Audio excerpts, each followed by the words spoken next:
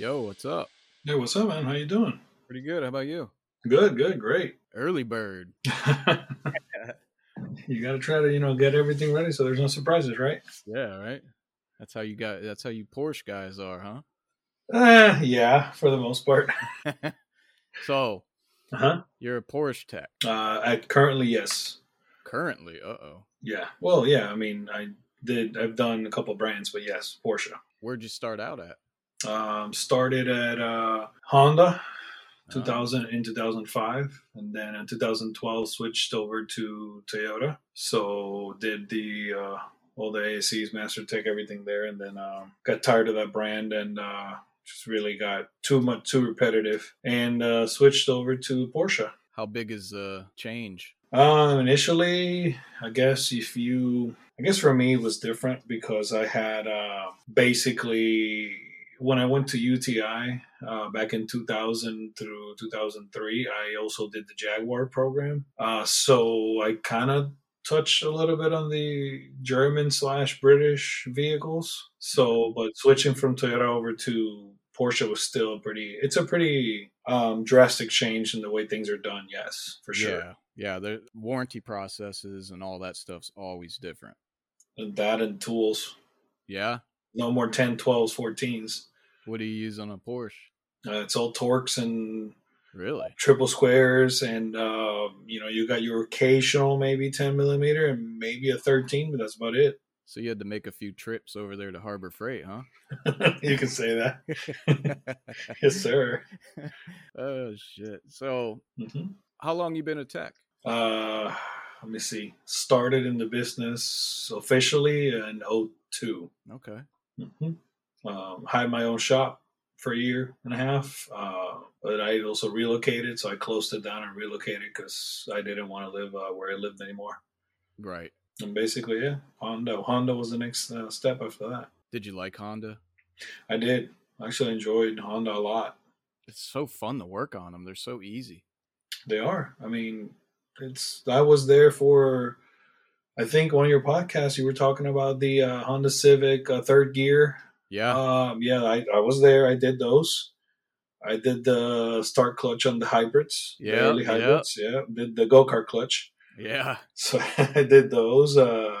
Those were Yeah, fun to do, man. That was like one of the biggest jobs. The transmission, the third gear, and yeah. the start clutch. That was like That the was biggest job gravy. you could do. It was Yeah. gravy.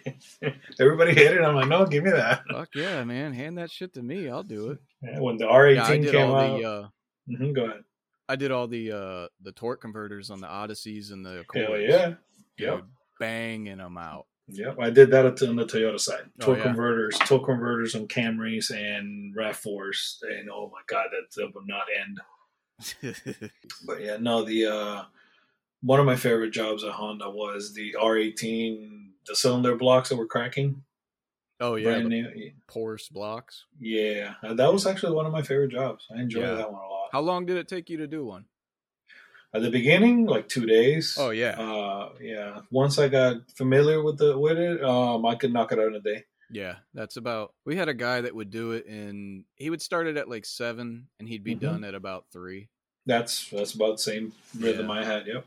Yeah, that's what would it pay, like 12 hours or something like that? I think at the beginning they were like around 13, but then they got cut down. They got cut down eventually, but I think 13 sounds about right. But I think so, yeah. it's been a minute. Yeah. So the difference between, let's say, since you worked at Honda, straight time or that's what CP time. Yeah, CP time. Yeah. Well, no, I mean for warranty. Like you're getting M time, they call it at Ford. What do they call it at Honda? You mean straight time? So basically, like you're over the warranty time. They had a name for it. Yeah, I can't remember off the top of my head. But it was so hard to get an extra hour from Honda to diagnose anything. Well, the reality is that Japanese brands don't pay for diag. Yeah. Period. Yep. Yeah, you spend 8 hours diagging a really hard car. Well, thank you, and then you get paid $310 to replace whatever you found. That's fucking terrible, man. It's just how it is. Because that's what I dealt with at Honda for 17 years. Then I go to Ford, and they're like, "Hey, do this. Nobody's done it yet, and just run time on it, and you'll get paid whatever." I'm like, "Okay," and I did it, and I had 18 hours flagged on it, and I gave it to him. He goes, okay. And they Mm-hmm. paid me 18 hours. Mm-hmm. I was like, are you serious? He goes, yeah. I go, you got any more? I know how that feels. Yes. Ford. So I never worked at Ford, but I have friends that work there. They like it. They don't have any complaints. Right. The Toyota does not pay diag. Porsche does. They do have what they call a DW punch, which is their diagnostic work. And yeah, you get up to, without having to get any approval, you can hit up to 5 hours. That's good. Yeah, that's really good. And you still get more. It's just now you gotta talk to some people, get some more approvals. Do you guys have like a tech line, like Honda does? The shop foreman, he can contact them, but basically once we get to a certain point, we basically have to get with him, and he can escalate it. We can't. Okay. Everything. He's the point of contact for all that. Wow. Yeah, Porsche does it all by you follow your chain, your management chain. Damn, that's the way it should be, right? It is, because it is kind of annoying for him, I guess, at some times, but because he can get a little overwhelmed with all that. But at the same time, I think it makes more sense than just having 15 different people involved. Yeah, because I mean, if the foreman's getting paid what he should be getting paid, it should be not a big deal for him to make that phone call and take the time. Mm-hmm. But at Honda, it's like you go up to the foreman and he goes, because I was the foreman, and you go, did you call tech line? Mm-hmm. Well, you also you have the ask holes, I call them, because you know what I mean by that. And then you also have the guys that never read anything. Yep. And there's a service bulletin or a TSB that fixes it, but they don't like it. They don't find it. Yep. So you always have that, but then you have the guys that actually care and want to do a good job. So it's getting rare to come by them, seems like. Well, this business is changing very rapidly. Yes. Electric cars are going to do more harm than good in the technician side. Let me ask you a question about that, because I'm going to do a podcast about that. Are you guys worried about electric cars? Like, are you sitting back thinking, oh my God, electric cars are coming. I need to do this. I need to get ready for this. I need to buy these tools. Are you, as a technician, concerned about an electric car coming? Yes and no. I'm not concerned about the vehicle itself. I'm concerned that we don't have a system support that many cars. But I am concerned with technicians that, one, they've been in the field for a long time, and then we lost a lot of technicians in the field when carburetors ended. When fuel injection started, a lot of technicians did not want to learn it, and they left. That's true. Then you had another breed of technicians come out. Then those technicians that got really good at those electronics now are faced with electric cars. And electric cars are really a make it or break it deal, because you now have to have the really strong diag skills, and it's all electronics. You're not dealing with a bad fuel pump. You're not dealing with spark plugs. You're not dealing with coils. You're not dealing with vacuum leaks. Nope. It's either the computer likes it or it doesn't. Yeah, right. Have a nice day. I mean, the computer should tell you what the hell's going on. Basically, check engine light. You got an evap leak. You don't have an evap system on your electric car. No, and now that you say that, try working. We're going through some changes right now. Porsche just rolled out their new diagnostics scanner, Generation 4, and I don't want to get into details with that, but obviously growing pains of everything. I've experienced some faults that you pull, and it won't tell you what it is or anything. It just has a question mark. So have fun with that one. A question mark? Yep. It's basically like, hey, here's some basic info when it happened. Your data snapshot. Your snapshot, but it might tell you the component of the system. It might not, or it might just freeze and restart, and you start over again. It happens. The new Mustang, the electric Mustang, what do they call it? The Mach-E. Yeah. What a piece of shit. So I'm a Ford guy. I have a Raptor. I have a GT350R. But I've not dealt with the electronic car, so I probably will stay clear of a Mach-E. Yeah, And it's nothing special. Well, Shelby's coming out with the Mach-E package for it, or the Shelby package for it now. Well, they gotta fix the fucking Mach-E. I mean, we had a couple in our shop for months. Have you had the battery cells go bad already? Yeah. Mm-hmm. But they make you replace all this other shit. Yeah. And then retest, you know how Ford is. They say retest. And then you retest and no, dude, it's the fucking batteries. Mm-hmm. It needs batteries. Okay, we'll send you batteries another 6 weeks. I want to say that the engineers that are designing the systems, they don't give anybody else all the information. So then you are basically finding issues as you go where they probably know what's already wrong with it, but they're not giving anybody the information. So you're basically going around in circles when if more information was presented to the technician at the time of repair, I think the repair could be done quicker, and you can also just actually do it right the first time instead of having to go back in every time. Yeah, I mean, the customers are like, I don't even want this car anymore. It's been here so exactly.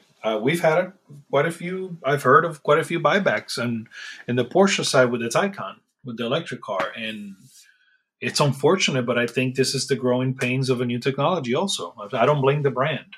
I just blame this growing pains. Yep, I agree with that. So being a Porsche tech, how many techs are in your shop? Off the top of my head, 18, maybe really? 20. Yeah, we have. Yeah, it's interesting. It's Porsche's going through a lot of changes. The SUVs changed the brand, and it's not just about 911s. It's about Macans and Cayennes and hybrids. That's where it's at right now. Yeah, I don't know much about Porsche, but I looked them up and I noticed that they do have 2 sedans now. That's what are they called? The Panamera. Yeah, and you got the Taycan, the Panamera. You got the Macan, the Cayenne. Then you have the 911, and you have the. Did I say Taycan already? Yeah. Yeah. So you have the 718, which is the Cayman and the Boxster. So one sedan. One sedan. The Panamera, yep. So you have a GT350R. Why'd you choose that over a 911? It's more of the 911 is a excellent car, and I would maybe at some point have one if I could. But right now, I wanted the V8. I've never had a V8 car. I've always played around with them with friends' cars and helped them build them and stuff, but I never owned one. And that's just a car that the first time I saw it, I just said, I want this. I want to have this. That thing is badass. Mm-hmm. That thing rips around town, doesn't it? Oh, it's phenomenal. I enjoy it very much. I want a Raptor too. It's the best, dude. I can't. Sometimes I'm like, I'm just gonna sell it because the car market's so high. But I'm like, nah, I can't. Yeah, because if you want another one, and you have to buy it new, because if you buy a used one, you're gonna get a piece of shit. That, or you're gonna get a stupid markup for no reason. Yeah. Yeah, mine's had everything done. I have a really good friend at a Ford dealership. She's a Ford Master Tech, whatever, in the engine side. I know Ford does it like everybody kind of does their own thing.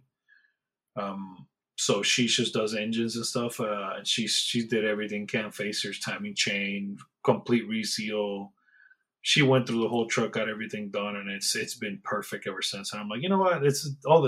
Most of the gremlins are fixed, I think. So I'm just gonna keep it. Yeah, as long as I shit on Ford a lot, but as long as you maintain them, they run forever. I had a F-150 and I had zero issues with it. Mm-hmm. Zero. But, I traded in and got a Honda. Mm-hmm. Well, I don't blame you. Hondas are great too. Yeah. So at Porsche, you don't specialize in anything. You just do everything. You do everything. Same as Toyota, same as Honda. Okay. Yep. You're just in tears. You have a bronze tech, silver tech, and a gold tech. And that's just basically pay and knowledge. Where do they send you guys for training? Either Georgia in Atlanta, where right by the airport there's a PCNA center. Sketchy. No, it's actually really nice. Is it? No, it's not. It's not the greatest area, but it's by itself, and it has its own racetrack, so it's really nice. Oh shit! Do you get to go on it? Yeah, you pay. Last two times I went was $75 for a ride along. So they give you like 5 laps, and then if you want to drive, is like with your discounts like $200. Damn. You can jump on a GT3 and go ham on it. Wow, that's awesome. Yeah. While you're at school. Yeah, it was like literally I was doing which class was it? DME, which is engine electronics, and we're doing all that. And basically at lunchtime, I told the instructor, "Hey, I'm going to be at the track. So as soon as I'm done, I'll walk back in." He goes, "Cool." And then they all came outside, watched me take the ride along, and then we went back to class. No shit. Yeah, that's really awesome. Really nice, and everybody's really chill. You know, Porsche has a good culture. Yeah, I never heard anybody complain about working at Porsche. There's really not much to complain about. It's just a matter of, I guess, like anything else. Just if you understand how the system works, you can fix it. You know this, right? And I think that's where a lot of people struggle. Yeah, it looks complex. It is complex, but if you basically use the KISS sample, you keep it simple. You know, I think you can do fine. How would you rate Porsche's schooling, their training, over Honda and Toyota? I would say, well, back when I was at Honda, it was not quite as organized, I guess. Toyota SCT region has it down pretty good, but it's just so many classes you have to take. Yeah. But in Porsche world, I think they're probably a very straightforward, very easy going. So I would say it's a better system. It's organized better. The classes are very good. Instructors are phenomenal. I would say from what I've been through in all those brands, I would put Porsche number one. Honda was fun, but it seemed like you're gonna pass no matter what. That's how Toyota is. Really? It's the same deal. It's they're. I don't want to say make it sound this way, but it kind of is.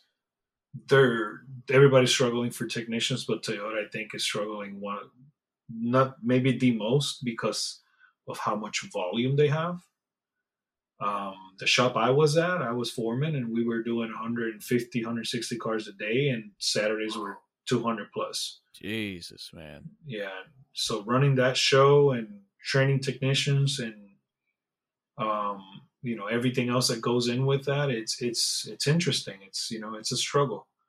But tech's got to get trained and ASCs have to be done. So what Toyota does is basically, just to give you the quick rundown on that, is you take, let's say, manual transmission class, and the last day you're taking the ASE right there.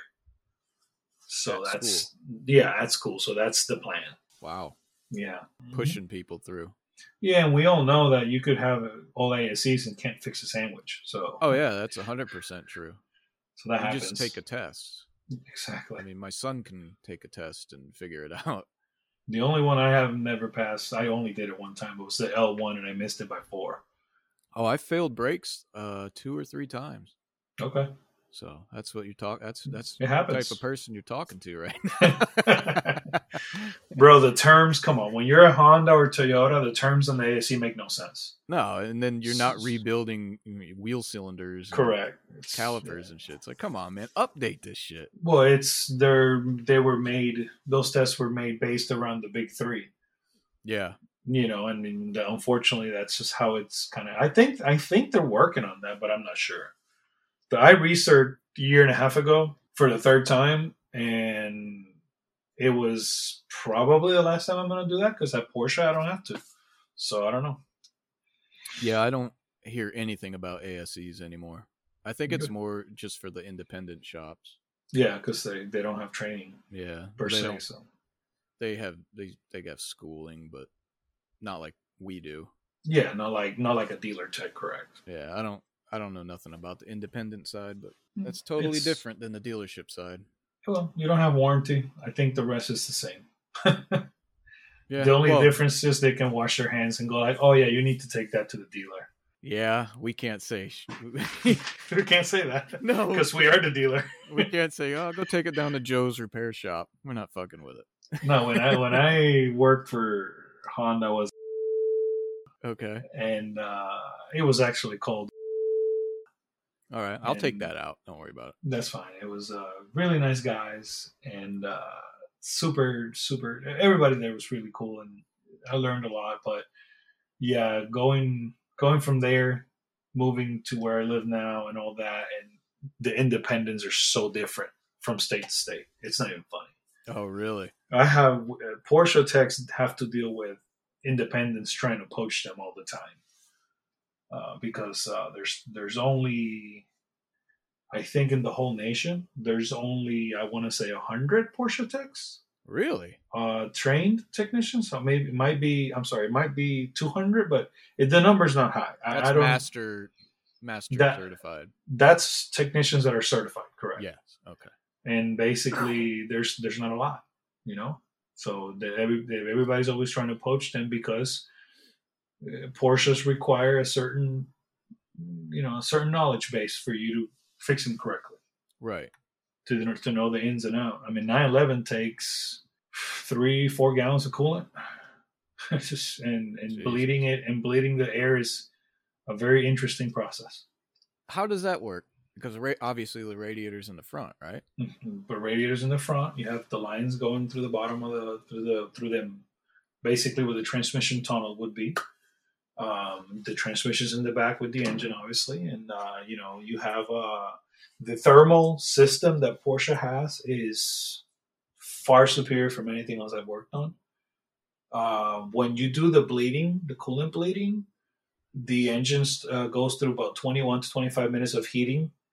Then you have an electronic controlled thermostat. So when it starts opening the thermostat, it starts flowing, but it's looking at the engine temp, the engine outlet temp sensor, the temp sensor in the middle of the car, and the radiator outlet.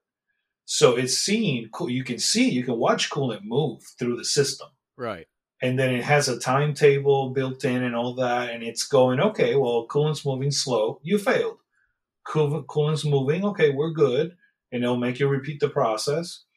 And then once you get coolant moving, it knows that there's no air because it's of the way the readings they're not spiking. Nothing's like stale. But it will push this to 230 degrees. Wow. And once it hits that threshold and goes, okay, we're hot, gives you a thumbs up. And then as soon as it does that, it fully opens the thermostat and turns the fans on.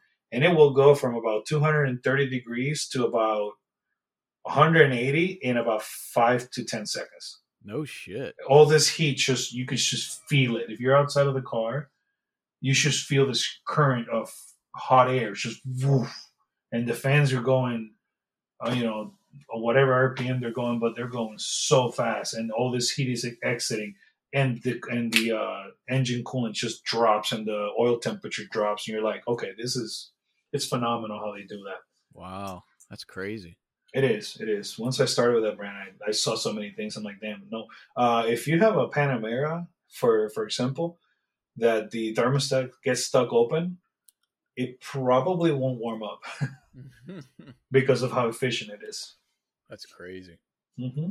Wow. So what does a coolant flush pay on a Porsche? Just the coolant bleeding, most cars between 2 to 3 hours. Okay. And it takes you about 2 hours? Yeah, it takes you about a solid 2 hours once you get them down, yeah. Damn. Because you have to also pull the hoses on multiple points under the vehicle, take all the panels down, and start pulling hoses, draining, and also putting a little bit of air pressure to get the rest of the coolant out. Because if not, you're going to have an air pocket. So it's a process. It's involved. It's not like a Honda where you just drain it and fill it. Hell no. And every single one of them has to get It's you're basically filling them. You got to vacuum the system for at least 15 minutes and then fill them. Wow, 15 minutes. It was 15 minutes with the standard pump and another 3 minutes with another pump that pulls like a little bit more vacuum, and then you basically shove all the coolant in there. Wow. So that doesn't sound like a gravy job. What's a gravy job at Porsche? 4 tires. That's easy on those fucking wheels? It pays 2.8 hours. Oh, wow. Alignments start at 3 hours. Yeah, I was going to ask you that. How's the alignment process on one of those? Because you remember doing S2000s, right? Korea. Yeah, that was a pain in the ass in the Honda world. Yeah, because nobody in the Honda world knew what caster camber was at the time. Yeah, there's like 3 of us in the shop that could figure it out. Probably well, it's the same deal. It's the same. The only difference is some of them require front cradle adjustments. So you're shifting the front cradle, and that gets interesting. And all the hardware is torque to yield. So you're shifting a cradle at the same time you're replacing hardware to get your camber caster dialed in, because it happens. They move, they shift. So you have to literally move the cradle to adjust the camber and caster. You move the cradle while on the rack, and you don't put any engine support or anything. You're basically untorquing the bolts, right, shifting, and then you're putting new hardware as you go and torque everything back down. Torque to you. They don't have camber and caster adjustments on the. They do, but sometimes you still have to tweak it. Yeah, and then you got to readjust all the driving support sensors and all that shit. Yep. Then you have your front camera. You have your ACC. You have some have night vision, so you have to basically figure out what you got and adjust all that. Night vision is very fun to do. That's a solid hour for a calibration. Wow. It's cool, but it's a pain. Yeah. And we also, as Porsche technicians, we do windshields. Really? Mm-hmm. That's something that I never done in my life until I started at Porsche. Yeah, I talked to another tech that had to do that. I think it was Audi. Yeah, Audi. Yes, Audi's the same. Same parent company. They recommend windshield out, and headliners are windshield out. Panamera, so you got to take the windshield to put the headliner in. And Taycans are, there's a lot of windshields that come in cracked also. So like right now I got a Cayman that pays customer pay for a windshield and alignment. It's a good job once you do a couple. Yeah, I was just thinking about that. I wonder why we don't do windshields. It's 8 hours, dude. It's 8 hours. 8 hours? 8 hours CP. For just a windshield? A windshield and an alignment. The windshield itself is 4 hours in every car. And the alignment in this case is 4 because it has a front camera. Right. Mm-hmm. Wow. And that's at $225 an hour, my friend. $225. Yep. I'm trying to think of what ours is. Like we were saying about the windshields, I'm sitting here thinking Audi does it, Porsche does it. There's probably other dealerships that do it or brands that do it. Yeah, I'm sure they do. I'm sure there is. It's probably gravy money. Like I said, once you get used to it, just like everything else. Like everything else, it's what are you looking at? A 2-hour process, maybe less. If everything goes well and you don't hit any snags, it's not crazy. It's, your first couple of windshields, you're going to lose your ass on it. Sure, it'll take you half a day because you're concerned about trim and all kinds of stuff. And, it is what it is. But it's, I remember when I was at Toyota, I had a windshield guy that came in twice a week, and he lined up the cars in the shop, and in 2 hours he had 6 cars done. And I'm like, damn. Like I always thought to myself, I'm like, we could probably make some money with that. And then I switch over to Porsche, and it's like, okay. Yeah. Yeah, because we had to do a sunroof on I don't know what it's a Ford, some kind of car. Mm-hmm. And you had to pull the rear window out. And they had to wait for the windshield guy to come and pull the rear window out and then replace all the tracks and wait for him to come back. So he just lost 8 hours. Yep. 4 hours. extra. And that's a bay that's taken, it's a stall that you're taking off and all that. I'm going to have to look into that. I'm sure there's some kind of training. You can get somebody to come train you. There is training. My training was, here's the tools, and I'll show you how to do the first one and go from there. It's like, okay.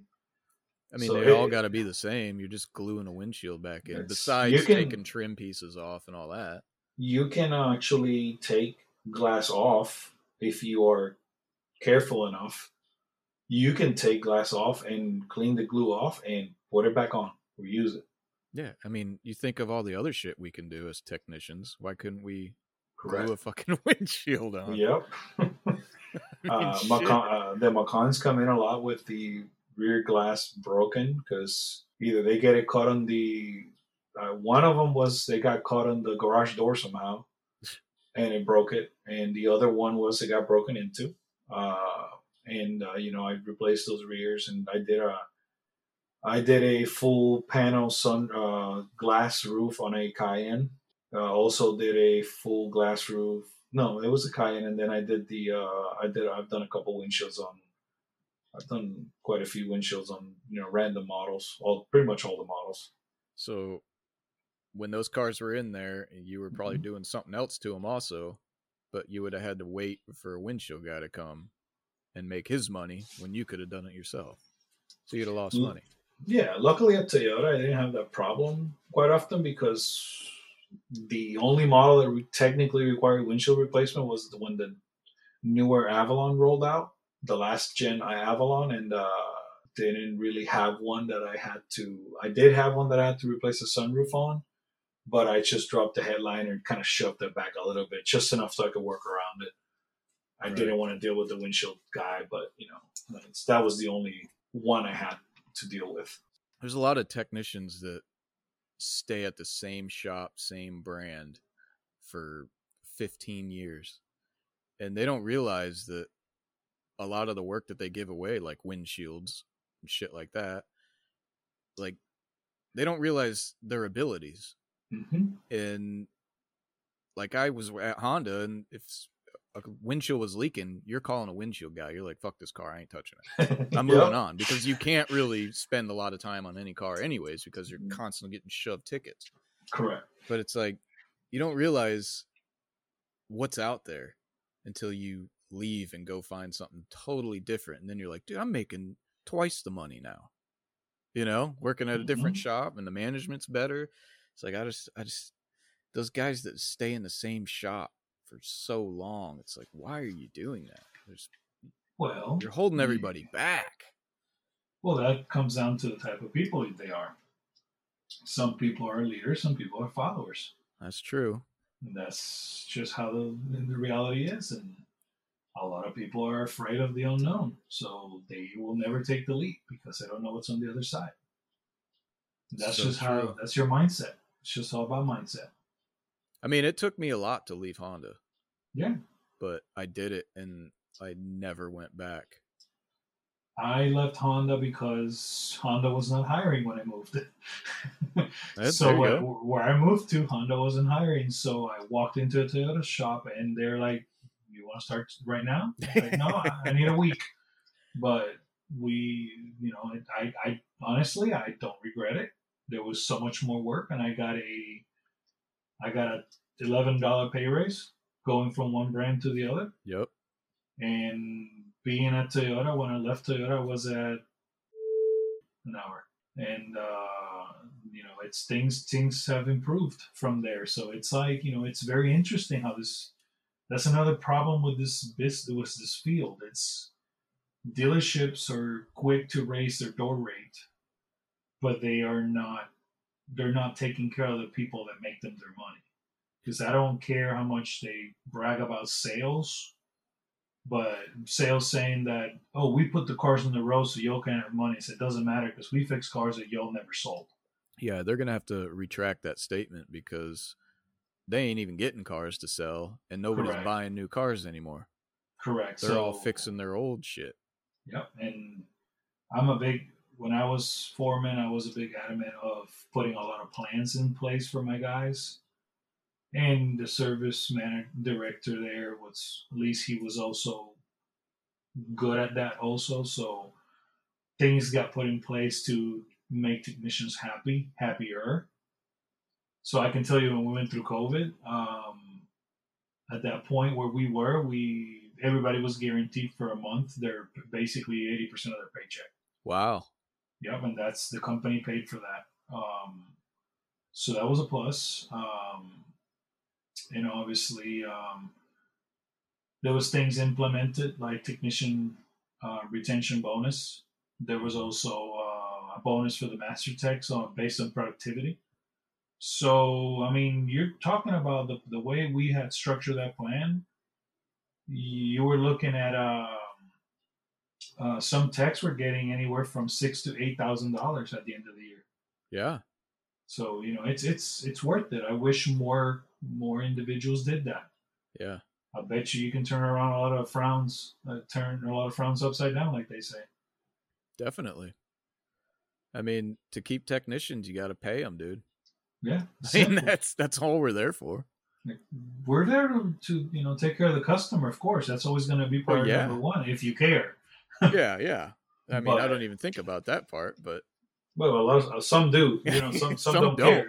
Some don't. Exactly. It's the problem. Yeah, for sure.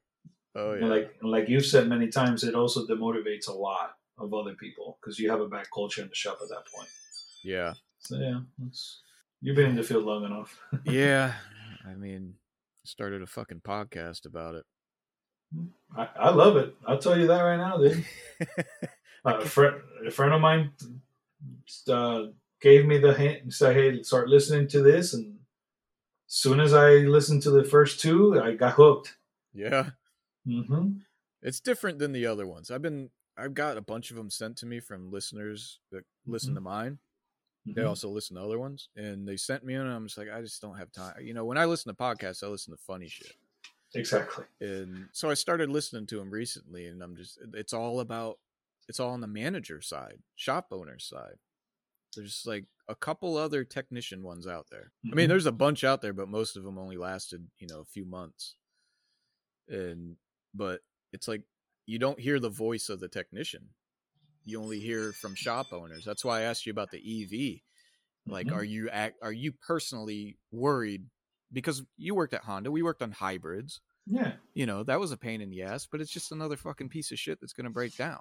Exactly. That's all it is. That's how I look at it. Nobody in my shop ever thinks about, oh my God, there's EVs coming. We don't give a shit. We don't care. But these other podcasts, they're just complaining about, we need to look at the EV future. We need to make sure we can do this. EVs, everything's EV. It's like, you're not going to have a future if you don't take care of the technicians you have now. Listen, EVs. Okay, on my brand, EVs work this way. You won't make, as a technician, you won't make any CP money on it unless it's out of warranty, which is going to take a long time. 2, you're going to do tires. That's the only CP work that you're going to have.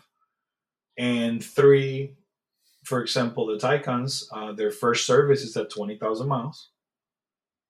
2 years or 20,000 miles, and it just pays 3 hours. So that's it. So yes, I'm worried for what EVs are going to do to techs. The warranty times are not that great either. So yes, I'm worried about that side of the industry, because what I think is going to have to happen is you're going to have a reduction in technicians, and that's going to also have to trigger the technicians are going to have to go on a salary. Yes. Because they won't be able to afford anything. And then that also triggers the other part, that everybody's focused on EVs. Combustion engines, used cars aren't going anywhere. Nowhere. So you're going to sacrifice technicians, and then what happens to your shop load, your workforce? You're just going to keep losing them? No, you have to make changes. They have to start making changes now. Now, for the correct. Technicians. Mm-hmm. We're not going to be around to worry about EVs. But I don't want to talk bad about technicians in general, but I have to generalize. You also know that technicians, unfortunately, especially if they've been in the game for a long time, if you put them on a guarantee, what do they do? Oh yeah, exactly. Oh, That's what the shop owners are afraid of.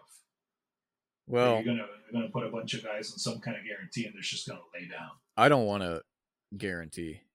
I don't want nothing to do with a guarantee. There's a lot of guys I know and that I work with that don't want we feel like contractors, basically. We come in, we work our ass off, we turn as many hours as we can, and we go home. Correct. If we ain't got nothing to do, we're going to pulse one of our toys in and work on it. Uh-huh. But that, we're never, at the shop I'm at now, we're always busy. So, okay, but that's good. I think, just right off the top of my head, since EVs are barely even coming right now, once you start getting them, just pay them straight time. The amount of time that they're working CP time. CP time is what should be. The warranty times need to go away. Everything should be paid CP time. Manufacturers should pay CP times. Yeah, because they should. It's just how it should be. But I don't know how that's gonna. Yeah, it's above our heads. Mm-hmm. We can bitch about it, but it's not gonna do anything. Well, you never know. I guarantee you, my dealership is going to be doing windshields after I talk to them. It's honestly, I've had some weeks that I'm hovering. Not a great week because I've been heavy on diag, and I'm ordering parts, and all my parts come from Germany. So you want to talk about waiting on parts? So when I get into those weeks, I'll be told, hey, I got 2 windshields coming. Give me that. Yeah, that's gonna be my filler. That's 16 hours I can knock out in a day. Yeah, you can go out on the used car lot and start cracking some windows. Yeah, just playing. No, I know. Yeah, you know what sucks? Our shop, we don't do used cars, and really? we don't do internal any internal work. No PDIs or nothing. Well, we have 2 shops. Our main shop, which is where I'm at, we don't do anything but CP and warranty. Our offsite shop does all the internals and the PDIs. But are you guys busy enough to where you couldn't do them? Yeah, no, I don't think that it's not feasible for us to have the used cars and internal work on our side. No, with customer work is abundant right now. Yeah, like at Honda, there's nothing to do. You want a PDI, and then if you see 2 guys that's all they do is PDIs, and you're over there sitting on your ass. That really sucks. I remember those days. Yeah, the guys next to me were the PDI guys. Ugh. Yep, and then so I wasn't shoved in the middle. I was what they call the double dipper because I would either do used cars or shop work. But eventually that changed as I progressed. The used cars went away, and I just did shop work, and I had 2 bays for myself. But on one side I had the 2 PDI guys, and on the other side I had the 2 used car guys. So it was interesting. Damn, that was if you didn't have anything to do, man. Just close your eyes the rest of the day. You don't want to see them pulling all that gravy. If I didn't have anything to do, I would straight up just usually go home. Because I was just like, okay, well, it's 3 o'clock. I don't have anything to do. By now, I don't want to get roped into staying here till 5 or 6 or 7. So I just going to cut my losses. Yeah. Time is valuable. Time is the one asset that you can never get back. Now, see, if you're getting paid hourly and you had nothing to do, you'd be sweeping floors and, you'd rather just go home. I would. Yeah, if you're flat rate, yeah. I mean, like I said, it's the one asset that you can't get back. You might as well just go spend the time, those 2 hours, make a difference in traffic. You go home and spend an extra hour and a half with your family. That's the other problem with this industry. Yeah. They don't like to let you leave early. No. And some shops. Yeah, some shops are very cool with that. Others are not. Especially the workload that you have. I have, we were doing about, I think yesterday we did 13 cars. And in the Porsche world, that's stout. Yeah. Very stout. So you want to talk about CP services, what they pay? Yeah. $40K. I did a $40K yesterday. It was a 40,000 mile service. I'm not gonna go into what it is, but it's a 40,000 mile service with a rear brake job and a brake flush. It was 11.7 hours. Wow. Are you adjusting valves or anything like that? No, No. sir. Remember the Honda days? Yes. So easy, man. Well, I mean, come on. When an 90K rolled in with timing belt, water pump, and all that it was. You know how to it was a good day because you sold them engine mounts too. Yeah. So come on, I remember that was gravy. You ever install AC on the cars? I did not. I came in right when that was over. Yeah, I came in when that was ending. Mm-hmm. 2 guys, one on the inside, one on the outside, and they'd split the ticket. Okay. I did remember the CRV Black Death. Black Death. That's what we called it. The AC compressors that will blow up. Oh yeah. And take the whole system out. Yeah.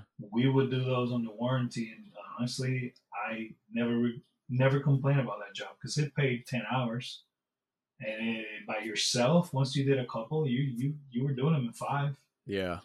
So I did not complain about that one. Then they catch on and lower the warranty time. Hopefully, I never got to that point because we didn't do that many of them. But every now and then, one sneaked in. It's like, okay, cool, let's do this. So, how's your Porsche warranty times? Are they reasonable or just like everybody else? On some things, they're very reasonable. I would say on most stuff is very reasonable. I mean, let me see. The other day I did. There was a campaign that they rolled out. Some of the the twin turbo V8s had valve spring failures, and I had the first one. I think that we did. I had the first one, and the whole job paid just almost close to 40 hours. Wow. And it was a 2.5 day job. So yeah, it was okay. How fast do you think you can do it the next one? Well, if I did a couple, it would help, but it was just that one. But I think once you get them down, you probably do them I would say you probably do them in under 2 days. Yeah. But it's just the dropping the drivetrain out is what takes the time consuming. Everything with Porsche is drivetrain out, just so you know. Everything? Pretty much. Pretty much. How's the oil change? Those are straightforward. You can suck the oil out, or you can just take the undershield off and drain it. The time consuming part of that is you change the oil, and if you got to do the oil level test, and you have to basically start the car, run it at idle, wait till the engine oil hits. Yeah, like BMWs. Yeah, and then run the oil test. So that's the time consuming part. Do you guys get a lot of waiters? We have 3 teams, and let's say we get about 5 waiters a day per team, maybe 6. It's not bad. No, it's not a crazy ratio, but sometimes you get the odd day where you have 2, 3, 4 single tire waiters, which kind of suck. But, yeah, that sucks. But we do get paid 0.7 per tire, so. So how much does a brake job cost? I asked the Lamborghini guy this. How much does a brake job cost on a 911? If you have PSCB, which is Porsche steel brakes, so steel rotors, anywhere from $1,300 to $1,800 for a front brake job. For front brake job. If you have ceramic rotors, last one I heard of was 20 grand. 20? Somewhere between the ballpark of 15 to 20, yeah. Just for front? Just for front, yeah. Holy shit, man. Also, the EVs, the wonderful world of EV. A lot of Taycans come with the ceramic brakes on them. But you also have to keep in mind they use the motor for regen, so the brakes are not really utilized that much. Right. So basically what they did is they included the ceramic brakes in the 6-year service. So when you hit 6-year mark on your Taycan EV that you paid, your Turbo S that you paid $208,000 for. Wow. You're gonna also have to do a 20, let's say a $30,000 brake job, somewhere around that area. Holy for front and shit. rear brakes at 6 years.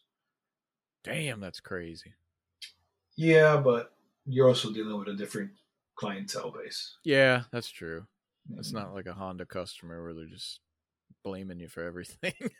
No, when you come in the door, a Porsche for a base oil change is $500, somewhere in that area, 400 to 600.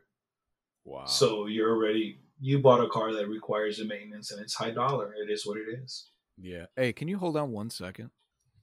All right. Sorry, my fan's blowing my punching bag around. It's swinging, dude. It's so annoying. So good, bro. God.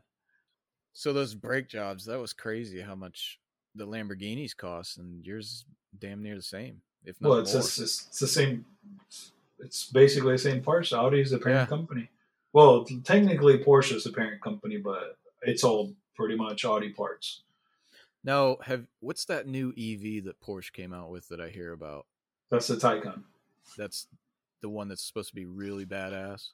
Yeah, that's the Porsche Taycan. It's the sedan, yeah. Have you worked on a lot of them? Yeah. Are they badass? Oh, yeah. Very, very stout. I've never driven a Tesla. That's the one car I haven't driven yet, or any full electric car. Teslas are, to me, they're generic. They're cool. It's cool, but to me, they feel kind of generic. The Porsche has the soul of the race car in it. That's what I heard. It really does. I mean, it's the launch, dude. You have to find a Turbo S and do the launch control on it. Really? It is life changing. It's just the G force it pulls and the torque that it has. You can go get a Tesla Plaid and go do it, and I guess the Plaid it might be faster. I don't know, but it's not the same. It's just not the same. Plus, you have electronic sway bars, so you go take a turn and the thing just stays flat, and it has a meter on the dash that tells you how much it's counteracting the leaning on it. No shit. It doesn't handle like a boat. It handles like a freaking 911. It handles like its own rails. Wow. And it's a 5,000 pound car. 5,000 pounds? I think it's like 5 or 6. Yeah, because of the battery. Yeah. Yeah, right in the center. Mm-hmm. But it's definitely worth driving. Do you follow F1 at all? Not really.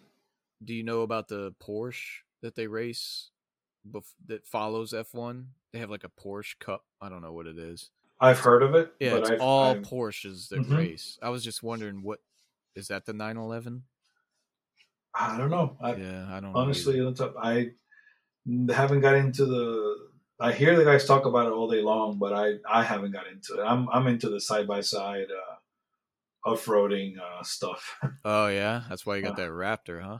That's one of the reasons, yeah. I got a Yamaha YXC 1000RR side-by-side, which is very fun. I love jump. Yeah, Yamaha 1000. It's called a YXZ 1000 RRSS, which is called Sport Shift. So it's basically a manual transmission with an automatic shifter on it. So you pedal shift it. Nice. But it doesn't have a belt. It's got a wet clutch on it, like basically kind of like a dual clutch setup, but it's a single. Huh. And then it's also drive shafts, so it's very strong drivetrain. No shit. Mm-hmm. So that's your hobby outside of work? Yes, sir. Racing that shit or flying my drone. That's what I do. That's funny because my wife asked me what I want for Christmas, and I told her I think I want a drone. Yes, definitely. I don't know why. I just want one. If I might recommend something for you, something cheap. I don't have Porsche Tech money. Well, it's on sale right now. That helps. Yeah. DJI. Yeah. Mini 3 Pro. Yeah, that's what I was looking at. How much is that one? I just got it a month ago. I think I paid $800. Damn, that's out of my price range. But it's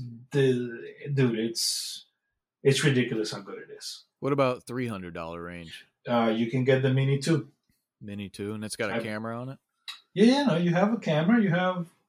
You have plenty of flight modes. It has follow me mode. You have a lot of stuff, good stuff. You just don't have the collision sensors, so you have to be more aware of what you're doing with it. Right. But it's definitely worth the money. I don't even know what I want it for. Like, I don't do videos of myself, you know. Not yet until you get one. Yeah, I know. It's worth it. It's really nice to go.